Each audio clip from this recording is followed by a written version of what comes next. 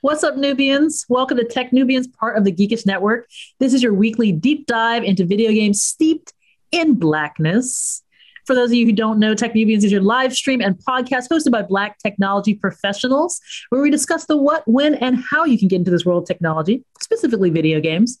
With me today, I have our man with a million plans, Chuck. What's up, everyone?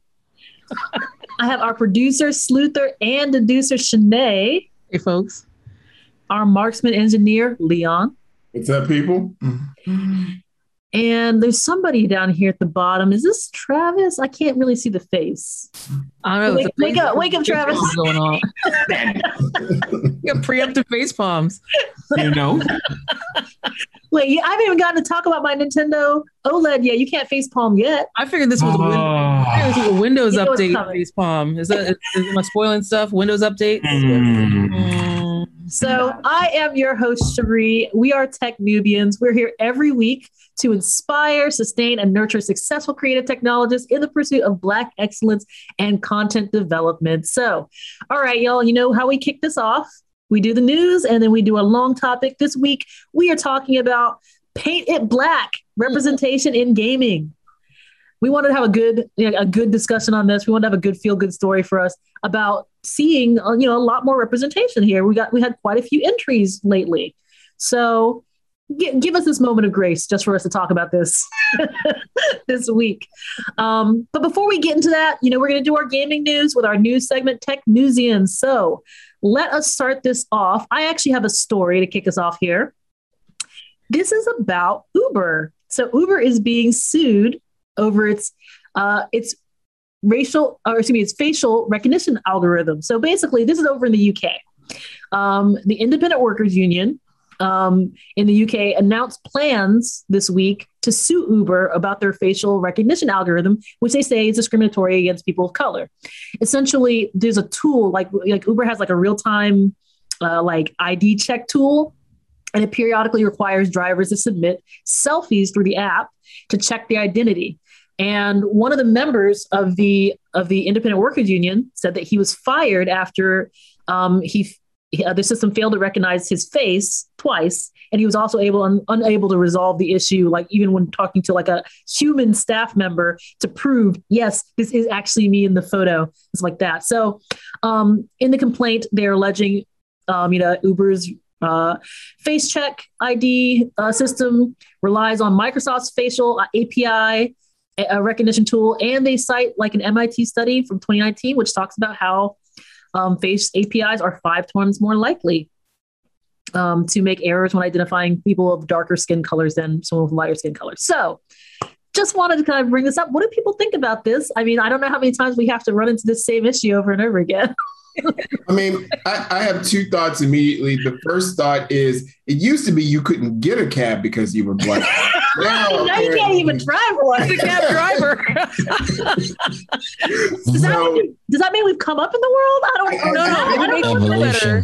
It makes you feel better. You still can't get a cab, and you still can't get an Uber or a Lyft in certain areas. Yeah. I just remember when I was denied, to being able to rent an apartment because they pulled my background information and they said that I was a sex offender.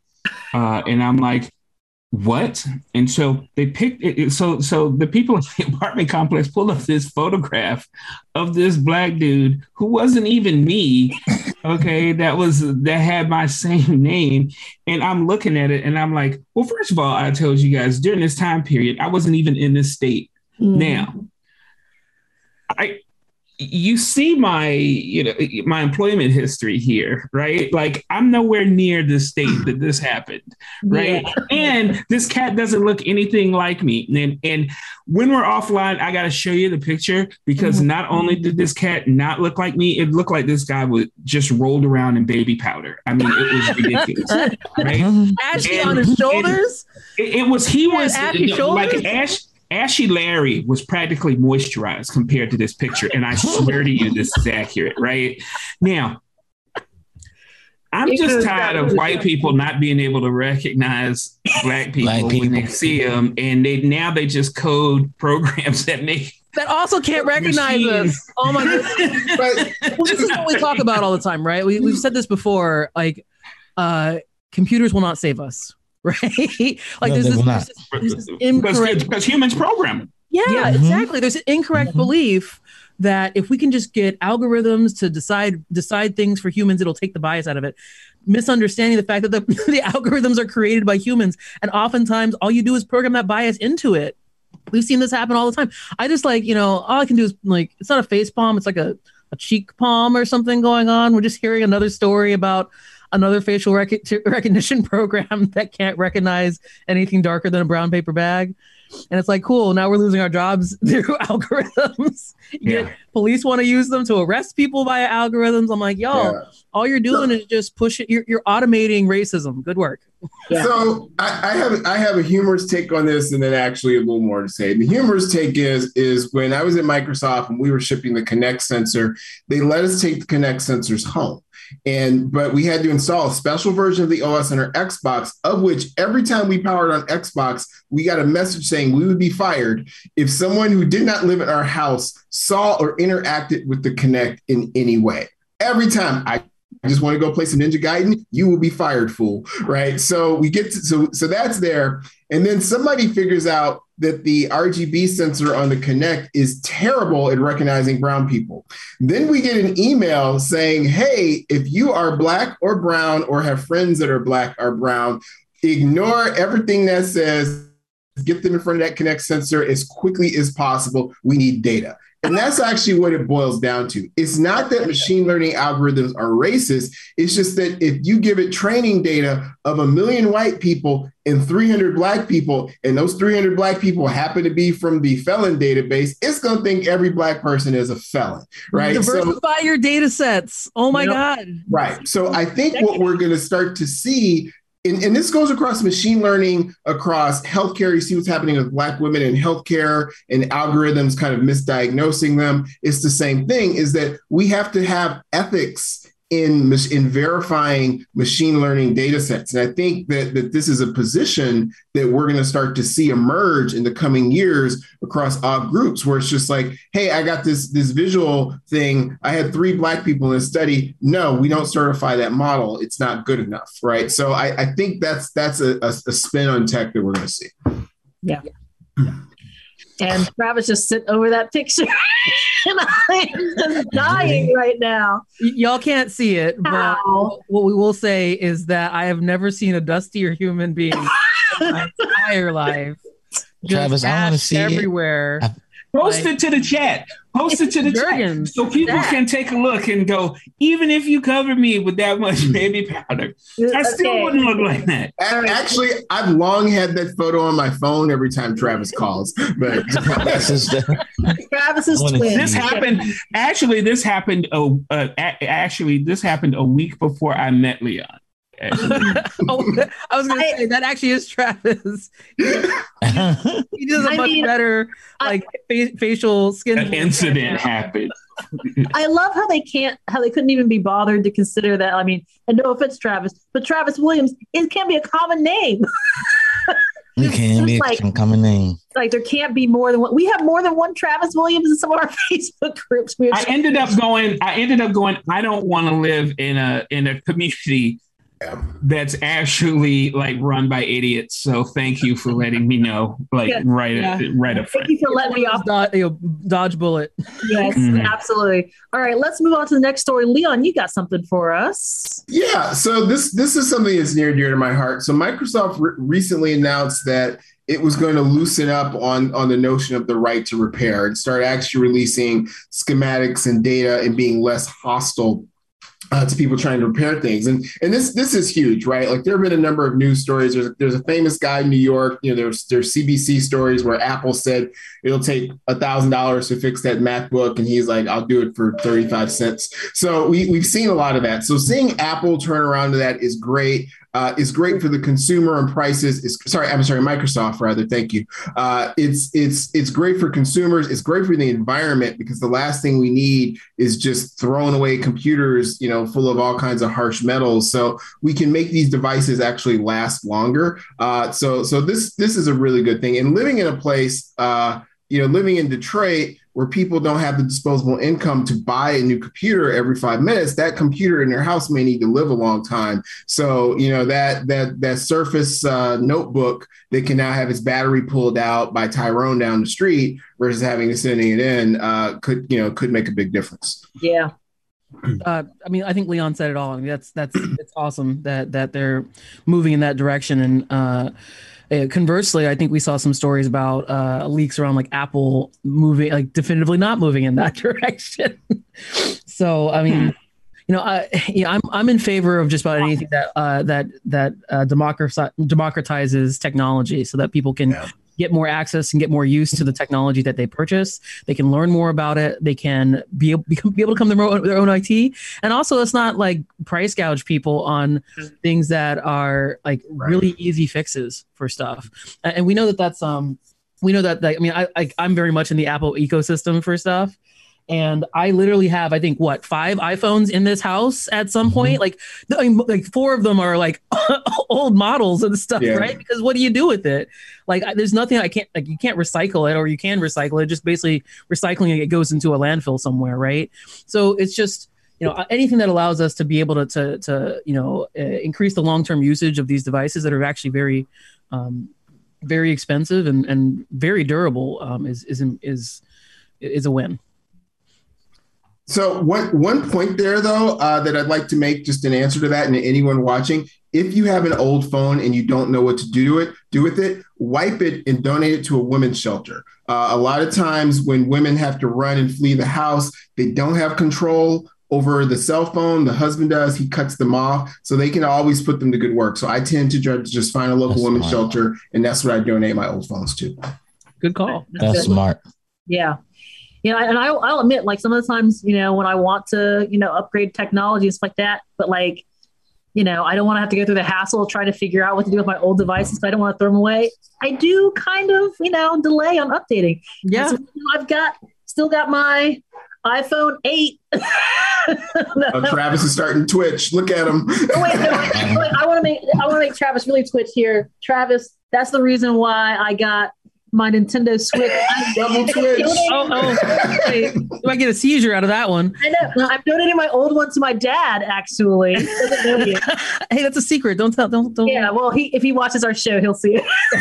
Will you be playing Nintendo games on that new Switch? I will. I'll be playing nothing but Nintendo games. Nothing but Bluetooth headphones. There you go. Because that's the only thing worth playing on Nintendo platforms. I mean, yes, but also no shame here. Yes.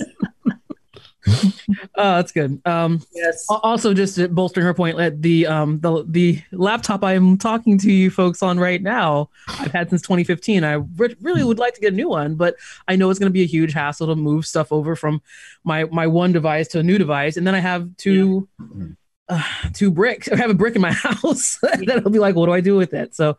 Like I said, I love the idea that we have big companies that are starting to move that direction. A big company that's starting to move that direction. Yeah. Hopefully, that will help motivate others to likewise take that under consideration. Totally agree. And speaking of Microsoft, Travis, there was some Microsoft news recently. You want to tell us? This is the reason for the facepalm at the top of the show, right? Okay, look. I get mad when people have iPhone 8 in 2021 because what are you doing with your life? Right? He's just using it for texting. What's I do with my life? I'm on the opposite end of that spectrum. Mm-hmm. Okay. Everything you're doing just slightly slower. Yeah. So I upgraded to Windows 11. Mm-hmm. It came out on the 5th. Mm-hmm. Mm-hmm. And my video conferencing has been paying the price. People are moving, at least 5 frames a second slower than they have been before. Why do I do it? I don't know. I really don't. Foolish, totally foolish. It's like it's a new thing, right? And it's a new shiny object. Maybe I'm a magpie and I like shiny objects, and I just say, hey, look, shiny tech object.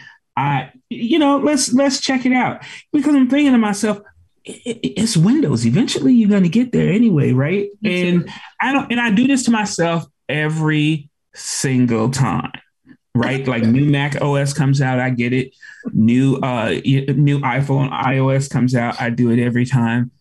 I think I deserve this. You do deserve it. I mean, you're the only person that doesn't read the 10 reviews saying it's going to slow down everything. I used to do that. I think I had one too many instance of updating to the, and this was like probably 10 years ago, updating to the hottest new iOS, and then spending hours trying to unbrick my phone, trying to find my contacts again, trying to get my save data back for my games. And I said, you know what? I think I can wait now. And now I wait a really long time though. But I learned a hard lesson. The early adoption. Yeah, it was really painful. Also, by the way, I like the name Travis the Magpie Williams. I feel like that's. I feel like you should get that on a shirt. I think of him more as the treasure golem from Diablo. That thing that just runs around like that's what's in my mind. I guess I just have 3 words for this: Service Pack 1. Wait. You know it's coming. It'll get there. And it'll be fantastic when it does. I mean, we were at an online forum, actually on Travis's online forum, and my friend said, I'm waiting until Leon upgrades. And then my senior Microsoft employee friend said, me too. Right? So, all I can say is, like, I'm sure that we're glad there's early adopters out there, Travis, because that's Yeah, I want to do it all the time, Travis. I said, let me go read the 5 reviews of people that do this for a living. And I'm like, wait, it's going to slow down this, it's going to slow down that. It's for a living. I'm good.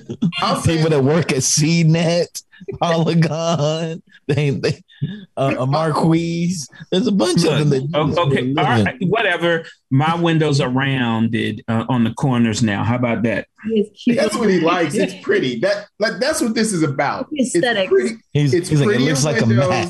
It's closer to the Mac. That is what this is all about. It has nothing to do with anything else with Travis, right? Like, let's be clear. I don't appreciate your tone, Mr. Pryor. Or my correctness. It looks like a new Mac, but it operates like an old Mac with new software on it. You know, I will admit, like, sometimes I'm an early adopter, like, with the Nintendo OLED, but that was kind of a known quantity, to be totally honest. And let's also be honest. There's not really that many changes for it. Is it really? But you bought it. Sure, I did. Like I said, so I bought it because I was telling my sister, I'm like, I don't need to get a PS5 right now because I don't have time to play it. I'm not gonna have time to take advantage of the Xbox Series X, like the whole like Game Pass. Also, I have those. I do play games on the Switch whenever I have time. So I'm like, let me just upgrade my Switch. Let me send my dad my dad's got a Switch Lite, so I'm like, this will be an upgrade for him when he gets this with the little broken this thing. That's an upgrade. It's still gonna be an upgrade. So let's be honest. You're not an early adopter. You got the system we all should have waited for. We all should have waited for the OLED Switch. Everybody. But I did buy the Nintendo Switch day one also. Yeah, me too. Yeah. Okay, I used to be an early adopter on all of the video game hardware and stuff like that too. But I mean, it sort of broke my combo. This generation broke my combo because the PS5 and the Xbox Series X were so freaking hard to get a hold of. I'd love to be an early adopter. I really would. Yeah. I mean, not only because like I just like love playing games and seeing like the new hardware that's out there and the new technologies and innovations and what sort of differences, like what sort of game experiences, how they differentiate across platforms, but also because it's my job too. So it's always helpful to have that broad access to them. So what I'm hearing is that you need me on that wall. That's where you need me. You need me on that wall, because I provide comfort and safety. I actually said that for already, the rest Travis. Of you. Is that what you're saying? I already said that. I you said need me on the wall. Yes, we taking a hit for all of you. Did it take 5 minutes? You know what? I would say that 5 minutes ago. I would prefer that you just say thank you and go about your tech business. Travis. I literally said that 5 minutes ago, Travis. I said companies are really happy to have the Travises out there. You're talking about y'all personally. I'm not talking about companies. I'm talking about y'all personally. No, man. Travis, we can handle curved windows is your problem. Thank you for the protection. Handle the OS. We can handle the truth, Travis. Here's what I would, Travis. Here's what I would say, though, in all seriousness, if you're thinking about getting Windows 11 and you have a Microsoft device, such as a Surface Book or Surface laptop, you're going to have more testing on that environment than other systems. So you're probably going to be a lot better off than Travis's PC, which was cobbled together by our boy Sheldon with magic and whatever parts he could find. I love Sheldon. But it was dope. Sheldon does a great job. So you had to click that Zoom link. I have an AMD processor. That's probably a part of it. Right. You're going to be safer with an Intel processor and Microsoft hardware. That is your safest bet today. It'll get there though. Yeah. Yes. So if you have this very specific setup, y'all. Well, they did announce that there was some kind of problem people were seeing with AMD processors that they intend to address by the end of this month. We shall see, but at least, Service Pack 1. Service Pack 1. SP1, baby. We got one more story. Shanae, you want to take us home? Oh yes, I get to talk about this story because you guys know that we've talked about stuff like this a few different times on the show related to work-life balance and how do we make sure that we manage overwork and eliminate overwork, stuff like that in the industry. It is a huge problem. We hear stories about this every few months, especially for our favorite games that are coming out. So game developer Eidos Montreal. If you don't know Eidos Montreal, they're in Montreal, and they're also the developers for the upcoming Guardians of the Galaxy game. They just announced that they are going to a 4-day work week. This is some European stuff right now. Like, I'm excited about this. There's actually a lot of research around like the idea of a 4-day work week. I've even floated it at companies before and gotten really snide responses and looks and stuff like that as well.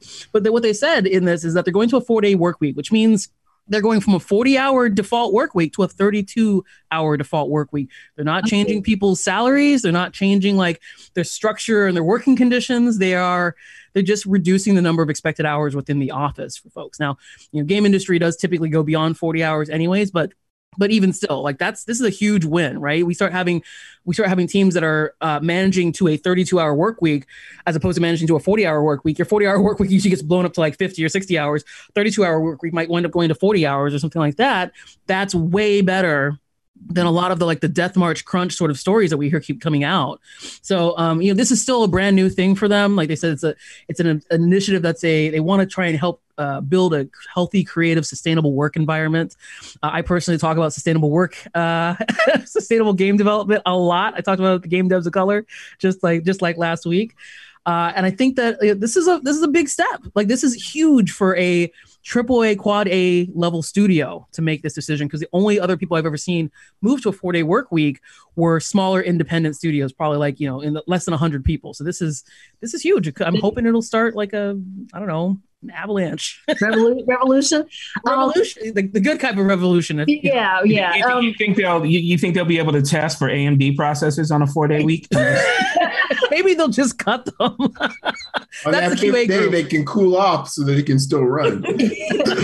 Now it's really interesting actually as a concept, because I assumed when I first saw this story, I assumed they were going from a 5-day 40-hour work week to a 4-day 40-hour work week. I thought it was just going to be like, oh, we're going from 8-hour days to 10-hour days, but they're actually cutting a whole day.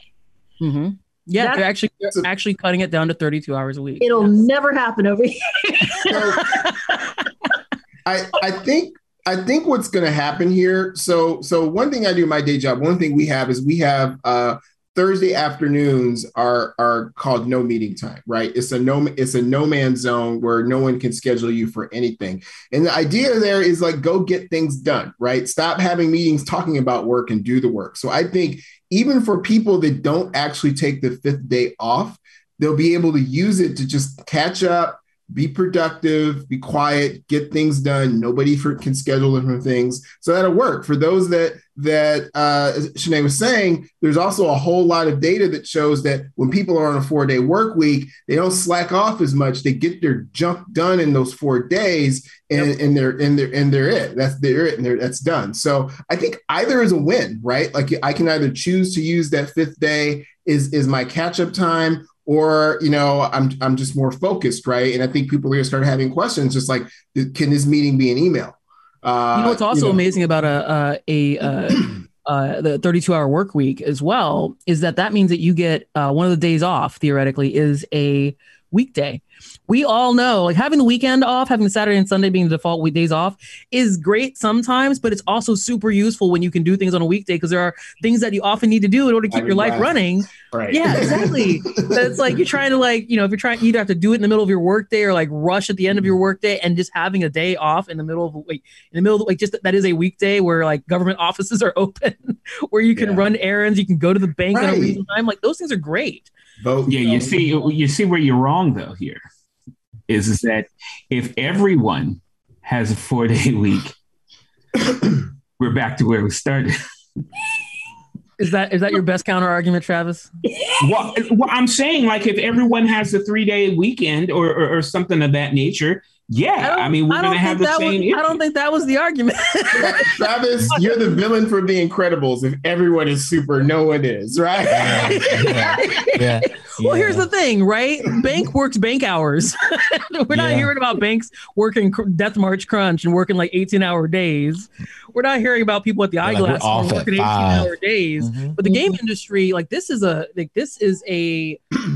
recurrent theme within games. Like I know that even like what was it earlier this year, maybe it was last year, when people were talking about Last of Us 2 being up for Game of the Year, there were a lot of the big press that were coming out and saying, wait a second, we keep saying that we are anti, this whole death march crunch thing, and we know we've heard the stories come out of these big companies, and including Last of Us 2. Are we really living our values to say like, hey, this is Game of the Year, but look at how many people's lives we had to blow up in order to make this Game of the Year? Right. So basically, like, I don't think this is going to solve everything or anything like that. In fact, I even have a little skepticism when they said, hey, maybe they said they don't know how they plan this new thing. They said, maybe we'll do shorter meetings. And I'm like, the only thing you have control of is scope.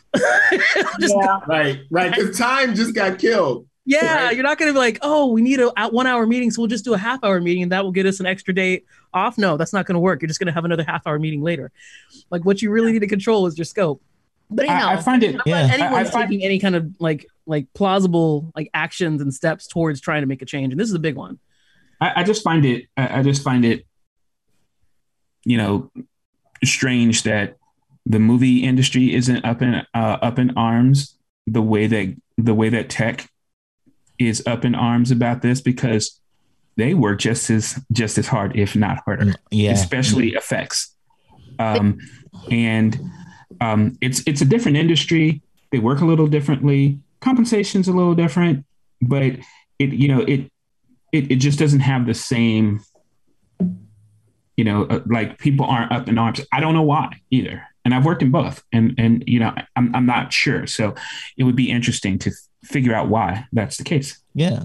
Have you heard about the IATSE strike that is literally going on right now? Like they are up in arms about it. Like literally, like this is actually a strike that is going on this week. Because they're also like the way that movies and TV have been impacted by the pandemic has significantly impacted the financials for folks who are working in that industry. So also incidentally, like they have unions. That's probably what it is. But they do have unions too, and that's actually what this is. The union strike right now is going on because the current situation is untenable for folks. Yeah, we've just never had a union either.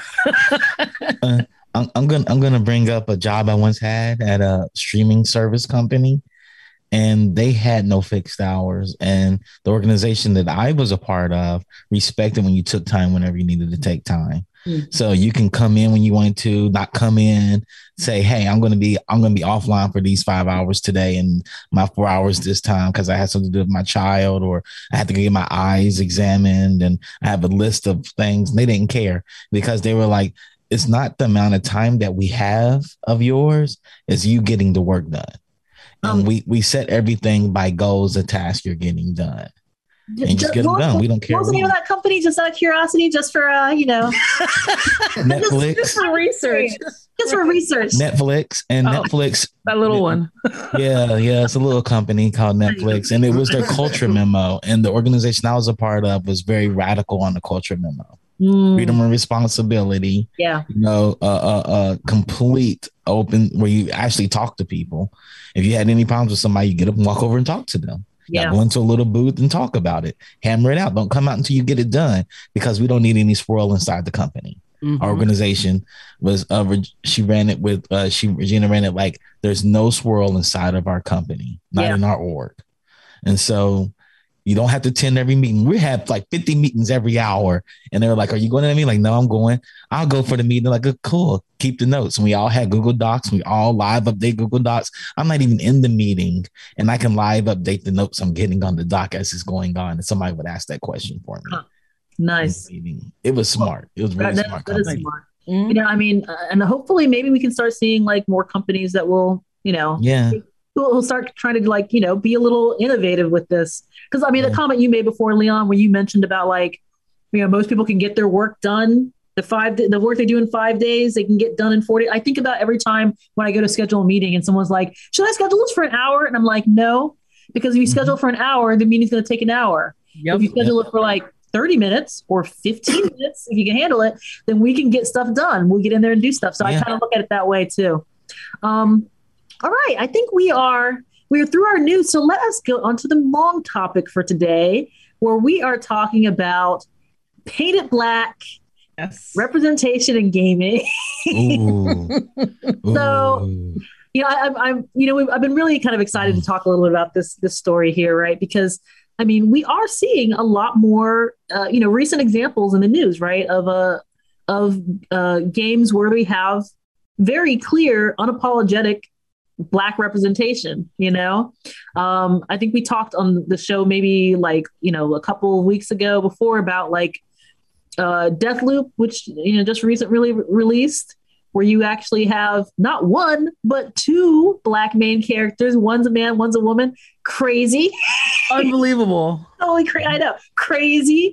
And then you have the character Agrabota from God of War, which, you know, I know folks were a little up, some folks were a little up in arms on it, but it's just like, we are seeing more examples and stuff like that of actual, like authentic feeling, I should say, like examples of Black characters and stuff like that. And I guess, you know, I just want to start this conversation off a little bit. Maybe we can kind of just talk about why is this important? You know, like, why are we seeing this now, and why do we feel like it's important? So I'm just going to throw this question out here to everybody. What are folks' thoughts on this? You're seeing it because gaming has gotten to a point where I feel like, and I think the industry feels that way too, that you've marketed to every single white male that you could possibly market to, right? And that you can't get blood from a stone, right? And you need to widen your audience. Women play video games. As a matter of fact, they make up the majority of gamers on the mobile side. Black people play video games. I mean, you know, video games have been getting rap shout outs since the 80s. You know, and now we're at the point where we're at the table where, you know, we've got a seat, and you're starting to see these Black creators, you know, Black coders, Black designers, Black artists, and we want to be seen. And I actually remember when I was at Magic Leap, and we were trying to come up with a character, and we got all these drawings back from the art team, and and I looked at all the you know, the main character, and it was all this white woman, and I said, does the industry need another white woman in the game? And they were like, no. And we immediately changed her to a brown woman, you know, and I found that to be fascinating, you know, and I don't think anyone would have asked that question were I not in the room. Yeah. You know, Travis, I'm reminded of a story. You know, a lot of people don't realize that this is the 20th anniversary of the original Xbox. Either coming up or it just occurred. And when Xbox was first revealed at GDC, there was this pre-made video that was based on the rendering powers of Raven and Rex, and it was this Black woman doing kung fu, and she was being shadowed by this 40-foot robot behind her, and everybody thought it was cool, but it was just a demo. And somebody was like, "Hey, we should make a game." And they're like, "Yeah." So my studio went off to make a game. They picked the developer. They went off and they did some character context. And when it came back, Raven was Britney Spears, right? Like long stray hair, white as you could be, and the Black employees were like, "Really? Like this is what you're going with, right?" So yeah, I've seen that. I think we've all seen it firsthand. But yeah, Britney Spears. I think it's also worth noting. I mean, when we talk about we hear companies talk about diversity, equity, inclusion. Most of the time, they talk about it in the scope of recruiting and stuff too, right? Yeah. It's actually really important to have Black and brown folks, to have women, to have LGBTQ, have representation behind the scenes, like making the games and stuff like that as well. Yeah. So I think we're starting to see this more. I think we're starting to see representation not only because companies ran out of folks to advertise to and they have no choice, which is true. But also because you see there are folks who are pushing from within. Like, Travis mentioned that he asked that question of like, hey, can we like have a non-white character? Is that okay? Like the same sort of thing, right? Like I can tell you a story of multiple games that I've worked on where, they'll have a Black character, but, first of all, the slider only goes so Black. It goes to like you get too Black. Like 16 creams kind of thing. You get too Black of it here. Like, it looks like someone's standing in a shadow, right? And you're like, that's the Black. But the hairstyles, they have no ethnic hairstyles. They have no ethnic feature for any of the characters. So you looks like all the Black characters just look like a white character that was designed, and then somebody just like used a brown crayon and colored them in. And the hair is always like, oh, don't worry, it's a relaxer. They all have relaxers. I'm like, okay, so like what? Like I can never for years I could never represent myself in games. I still usually can't, if I keep my hair this fancy, represent myself in games. And for Black women especially, our hair is part of our identity. Like if y'all have not read there's so many stories that come out every few months where someone somewhere in the world, usually in America, because America is America, is politicizing Black women's hair. Saying it's not professional, or cutting off some poor little girl's hair, like cutting off her locks at a freaking daycare, or like there's always something like that. Wrestlers' locks, cut off wrestlers' locks, like things like that. And this, of course, because everything in America has historical roots in our historical racism. Like you go back and you start to study this, and you start to realize, like, oh, it's not just hair. And so until we can get a point where I can get my hair represented, like, can I look and see a kinky twist option? If I never get a kinky twist option, then we're not reached our mountaintop.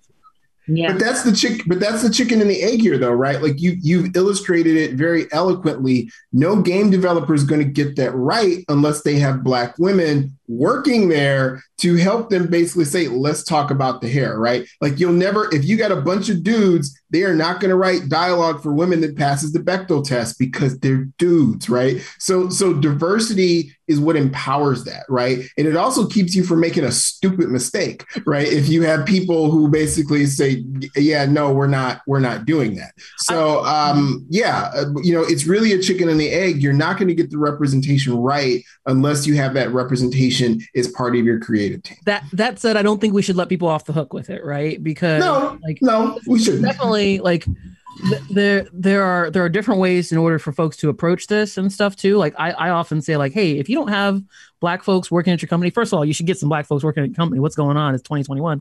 But also, like, there are ways to, like, you don't have to be from a group in order to represent something, but in order to get that authenticity, you do need that voice in the room. There are plenty of people you can pay. They don't have to be on the permanent payroll. There's lots of consultants out there. There's sensitivity readers. There's folks who can make sure that you don't walk out there and stub your toe and look ridiculous and have your characters only speaking in like what 1970s jive. What you think Black folks sound like? Yeah. Introducing Techn00bians Consulting. Well, it's funny. It's funny because I remember, early in the 90s when Daikatana came out, and they had a character. Wow. And his name was Superfly Johnson. Now, first of all, you knew that without looking at the character, you knew he was Black. Yeah. Okay. And without looking at the dev team, I knew nobody Black was there. Because nobody Black would say, that's a great name. Because that's essentially a name for a spectacular penis. And I don't understand why that would be allowed in your game. Now, as the polar opposite, when I look at Deathloop, right? And I said that it was a Black main, two Black main characters, and I remember when I saw that, it reminded me of Under the Cherry Moon movie by with Prince and Jerome, and when Jerome said he hates stupid people, and if you follow a stupid person home, knock on the door and watch somebody stupid answer the door, right? Yeah. And so when I saw two main Black characters in Deathloop, I knocked on the door, and guess what I found? A Black creative lead. That part. Yeah. No, it was really interesting. I remember watching the trailer for that. I'm like, oh, it's a Black guy. It's like, the lead character. And then like when they did the reveal of his, chief antagonist, a Black woman, I was like, double take. I'm like, whoa, wait. You can't have the same game? I know, right? Yeah, Is that allowed? That's crazy. I'm like, have I slipped into another universe? Am I in Miles Morales' universe now?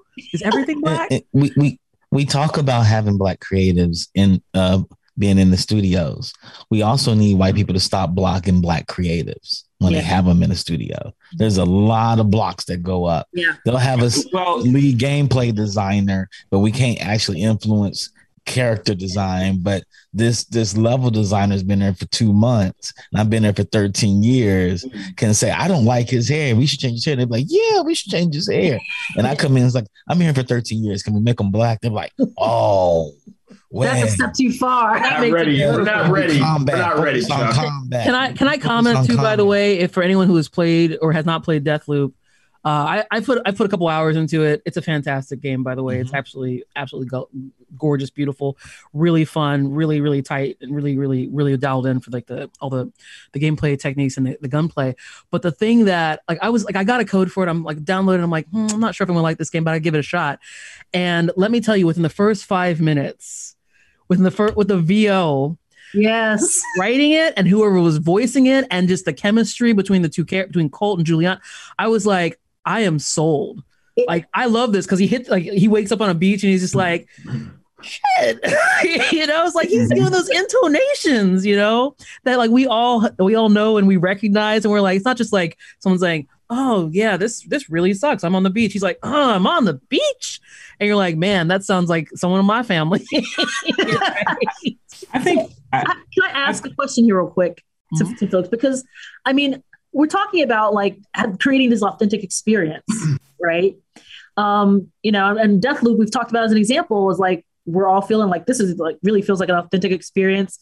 And it's got a glut of representation, even unexpected. Feels like a glut. It feels like a glut. Yeah, it's not really a glut. But but question, like, so who do we feel like what do we think about in terms of like the demographics? Who are these games for? I guess is my question, right? For gamers? Well, true, but I guess like historically, right, when we've seen like, for instance, in movies, and even we've seen in games, right, it's been like, well, we can't have, like this kind of character here because like people won't want to play that kind of character, right? Like we've seen in movies where they're like, we do this to ourselves. We do this to ourselves, Sheree. Yes. And what I mean by we do this to ourselves is that, and everyone here is a tech professional. And so we laugh about it. Okay. But we do it to ourselves. And what I mean by us doing it to ourselves is when we're at work, okay, in the office, and a bunch of us are collecting ourselves and talking amongst ourselves, we always make the joke, oh man, there's a lot of us in this area, we should probably break up. Yeah. Right, because you know what I'm saying. And so that's the mentality. I mean, we laugh because it's funny, but we also laugh because it's true, right? And so the thing about it is, it's like we're in the position sometimes to make these things happen, and I think enough of us sort of look at it as pretty daunting and don't go the full route. right? Because we think that we might be criticized, we might be ostracized. There's something that's holding us back. And and I'm saying this because I want to speak to Black creators who might be listening to this or who will listen to this and say, be bold, be daunting, make your character back. There's a comment that Travis made that I famously violently agree with, as much as painful as that is for me. And Travis said, we're not looking for Black characters who are great. We're looking for great characters who happen to be Black. Right. Yep. And that's it. Right. The Black Panther was a fantastic movie that was accessible to all. Yes, there were details that we as members of this ethnic group saw, but all my white comic book friends love Black Panther. Right. Yes. They love Shang-Chi. Right. Did I get all the Chinese references? Hell no. Right. But I knew they were there. And a great example of that, I always go back to Luke Cage. There's just one line in Luke Cage, which I loved when they let there's just one point where this police chief let her sorority sister go. And she said, you let the bad guys ski-wee on right out of here. And I fell out of my chair, dying laughing. Right. And if you are not familiar with Black sororities and fraternities, that went over your head, right? And it was a great detail. It didn't detract from the story that they were telling. It was fine. And that's how you do it, right? And that's where we have to insist.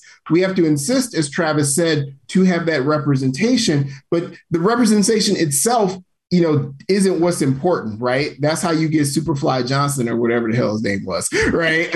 What's important is having that character there and then flushing that character out with the details that makes them come across as authentic. But otherwise, tell the damn story.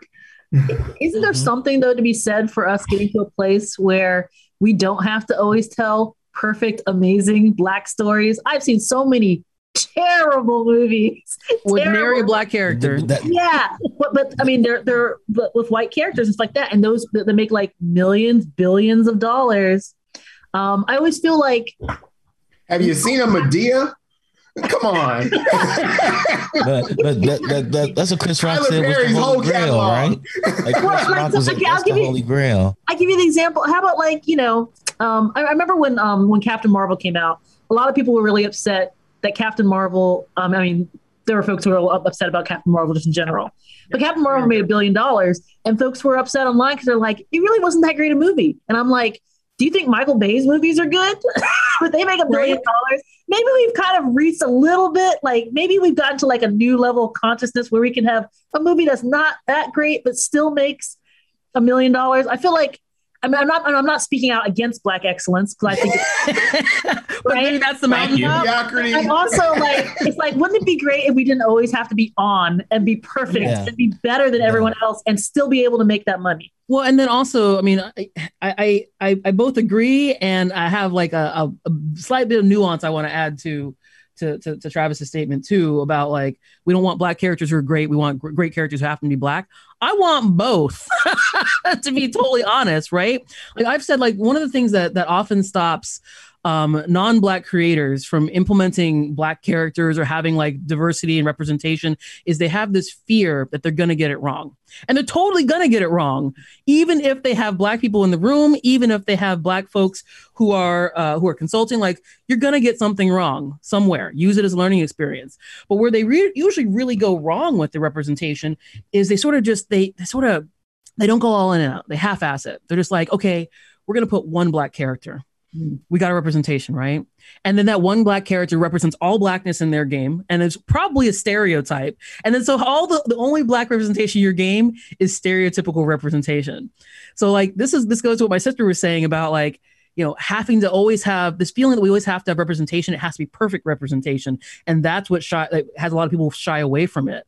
My counter to that, what I always say is like the solution to imperfect representation is not less representation, it's more representation.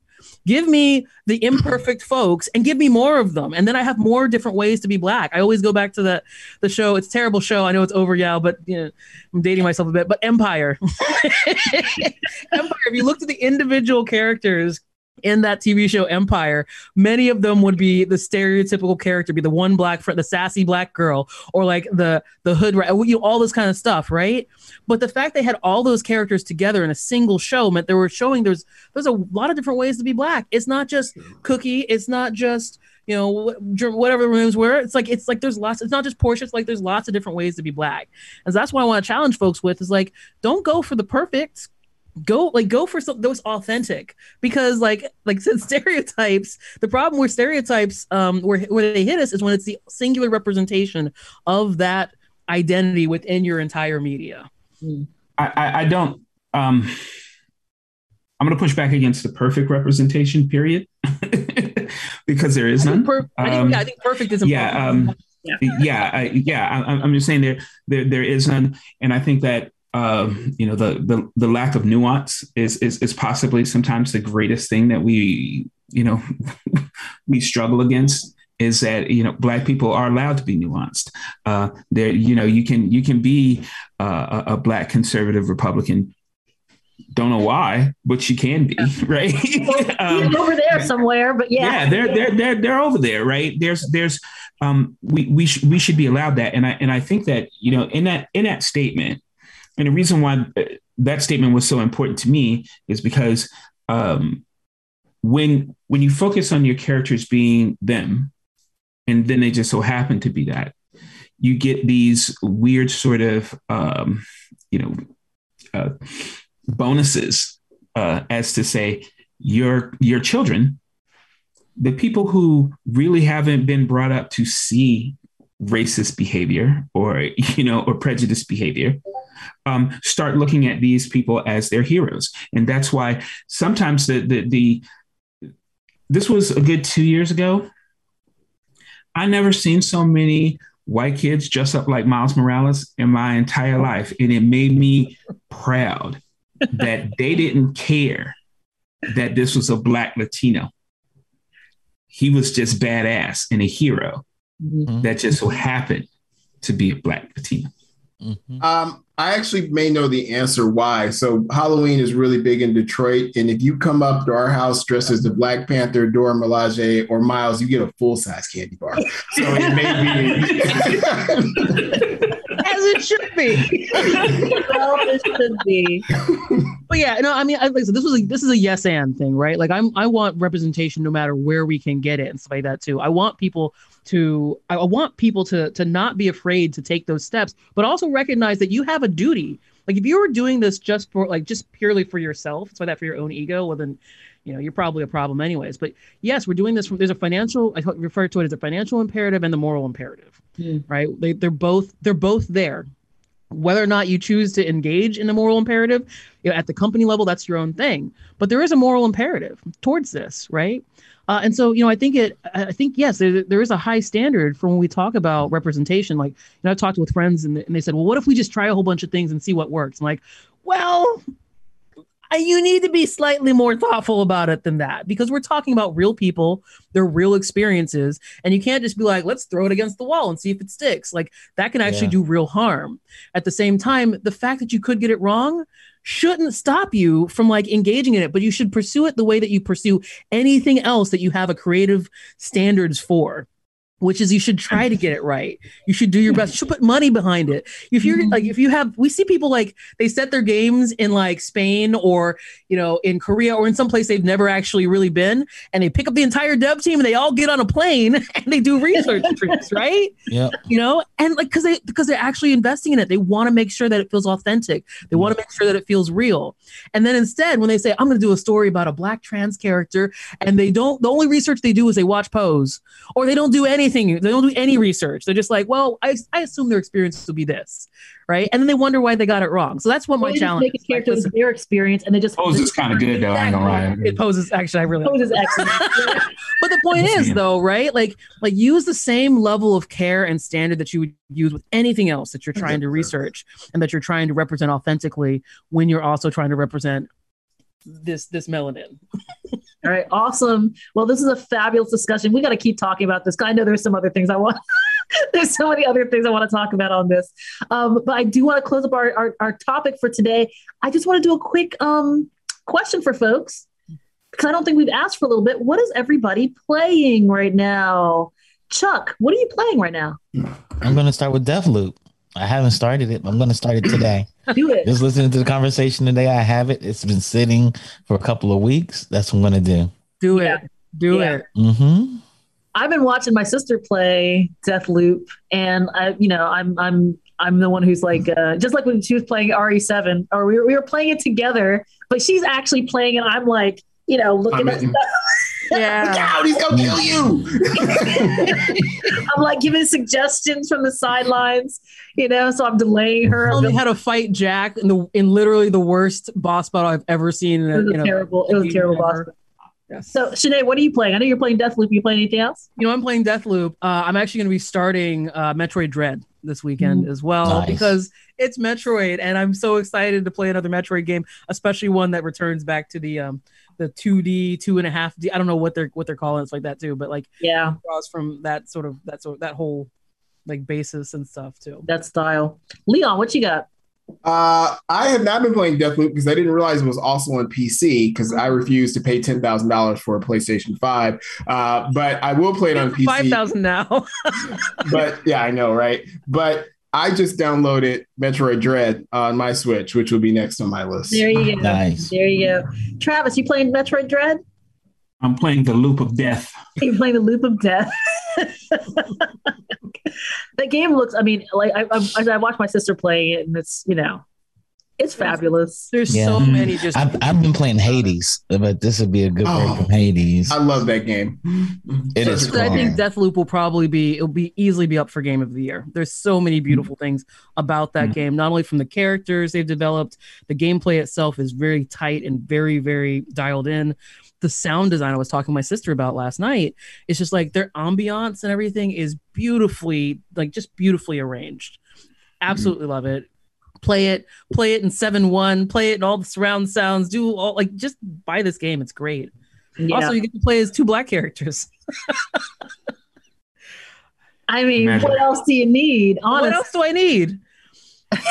And by the way, I know we didn't get a chance to really touch on it in our discussions like that, but like, I saw a story when I was looking at articles earlier this week that was talking about how someone saw some job postings for Beyond Good and Evil for that remake or whatever for it.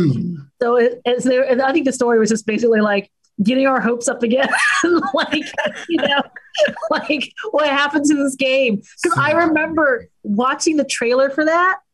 Like I was sitting in a room, but like at my job, like we had reserved a conference room for the couple of gamers that work there. And we were just like, we're just going to stream like E3 or whatever it was. And when that came on, and I just my mouth just dropped. I was like, Beyond Good and Evil, please actually make this game. Because I'm really looking forward to it. We've been waiting for the Beyond Good and Evil for how many years now? About a decade? A little more than a decade, actually. I think it was like 2005. It's been a while. It's been a while. I'm really excited for it. Yeah. Yeah. We didn't hear anything about it in this past E3, if I recall correctly. It's been a couple. Haven't heard anything about quiet. It. Yeah, It's very quiet. I think that's why people were like, "Oh man, is it vaporware?" But they saw the job posting, so maybe not. But I'm playing ActRaiser right now, the new ActRaiser Renaissance. I might switch over to Metroid Dread on Travis's favorite system right here. But that's what I'm playing right now is ActRaiser. So is that the new one? It's Travis's favorite system here. Well, okay, all right. Well, everybody, thank you so much for all the discussion. As usual, always a fabulous discussion. Like I said, I really want to get a chance to kind of touch back on this topic because we are seeing, like I said, a lot more of these examples, and we know why it's important.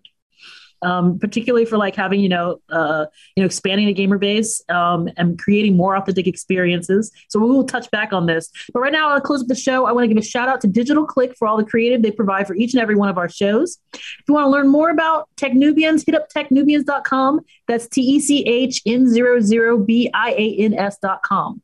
Please follow us here on Twitch. And if you like our vibe, and we know you do. If you want to learn more about game development and everything geek, please consider subscribing to the channel. Also, you can follow us on all socials. We're on all major platforms. So everyone have a great rest of the weekend. And we will see you all next week. Bye, everyone. Peace. Peace.